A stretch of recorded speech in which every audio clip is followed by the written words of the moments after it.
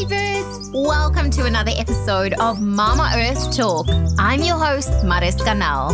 Realizing just how much waste we generate on a daily basis, I've set a personal goal not only to reduce, reuse, and recycle, but to also educate the world about sustainability and how each of us can help preserve our beautiful planet. Thanks for listening. Let's dig in. Hey crazy birds, and welcome to another Top Tip Thursday. In the past few months, I've been trying my best to follow 5 R's.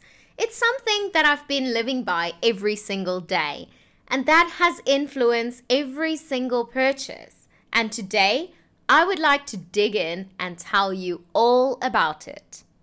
You might wonder what the 5 R's are, and I will explain them to you in 5 different steps.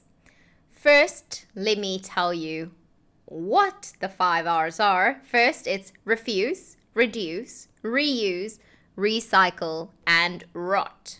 The first step is to refuse what you do not need. This would be saying no to waste that comes in the form of single-use bags, straws, coffee cups, cutlery, water bottle, junk mail, promotional freebies, as well as any other short-lived item that are not required and would end up in the bin. In the beginning, I often felt that refusing items that I did not need was harsh to the people I refused it from. But with time, I learned that a firm and friendly no thank you makes it a little better. But I often find myself explaining the reason behind the no thank you to people that are still left insisting for me to take something from them. After explaining to them that I'm trying to live a more minimalistic life and that I only take items that I really need to maintain this, it often motivates change in their lives too. Saying no is something that you have to get used to, and the more you practice, the easier it will become. The second R, reduce. Reduce what you cannot refuse. Reducing can be applicable in a few ways. The first one is to reduce that you already have in your home.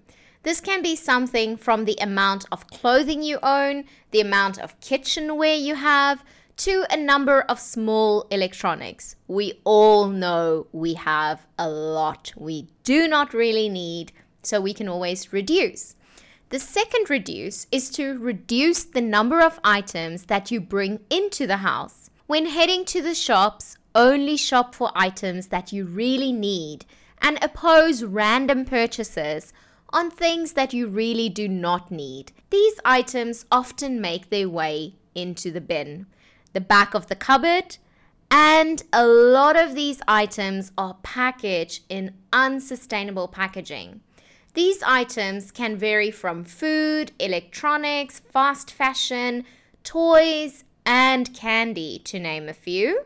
The third R is reuse. Find reusable and alternative items for the items that you cannot refuse or reduce.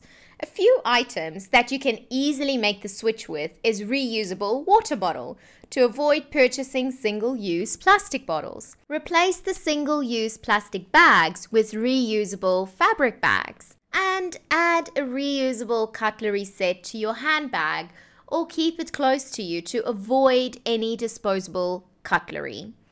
You can even add a glass or metal straw if you prefer drinking your drink with a straw rather than to use the single-use straw. You can also invest in a reusable containers that you would be able to take with you when you visit the bulk food section to fill up or when picking up dinner. You can also ditch paper towels and tissues by switching for a washable dish towel. Reusable items do not have to cost a small fortune. You can get really creative. You can look at purchasing items in reusable glass containers or even dig some out in the cupboard, I'm sure you'll have some. You would be able to reuse these containers again and again. These glass jars can be used to store food, serve as a lunchbox, or even a water or coffee container. If you are worried about the container that it might break while you're having your coffee on the go, use one of your Widow socks. You know those socks that goes into the washer married and for some reason it comes out a widow? The possibilities are endless. The fourth R is recycle. Recycle what you cannot refuse, reduce, or reuse.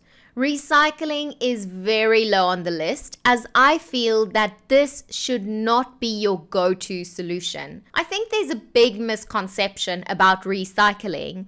I often hear a lot of people justifying the use of single-use plastic because they recycle. A lot of the facilities do not recycle all the different plastics, and therefore it is essential to know what type of plastics as well as other materials can your nearest facility recycle. Recycling is such a labor and energy-intensive process that downcycle the materials into often a lower quality. After visiting some of the facilities and seeing how the material are sorted, washed, and the smells, oh my word, the smell that surrounded us was something that I till to the day get nauseous just thinking about. So for me, recycling is definitely one of the last resorts. This has made me change the way I shop to minimize the number of items that I have to send to the recycling facility. In the case that I am purchasing something that needs to be recycled or disposed of, I check the label and determine if it can be recycled at the local facility or not. I would evaluate the importance of the item and look into other methods of disposing of it afterwards to ensure I send as little as possible to the landfill. The final R, rot, also known as compost. For me, rot closed the loop. If you look at the number of food waste, it is scary to think that most of that food end up in landfills. I have tried my best to reduce the amount of food waste, but while cooking at home, a lot of food waste is created with bits and pieces that are left over from preparing the food, and these would be great for composting. For me, living in an apartment, composting was one of the harder things to do as I had no balcony and our building would not be too happy with me starting our own little compost in the building basement. And we currently do not have a green bin program through the municipality. Therefore, I have looked at the different options. The first was the bokashi bins. They rely on bacterial fermentation, although there was still a bit of a smell that I did not feel comfortable with.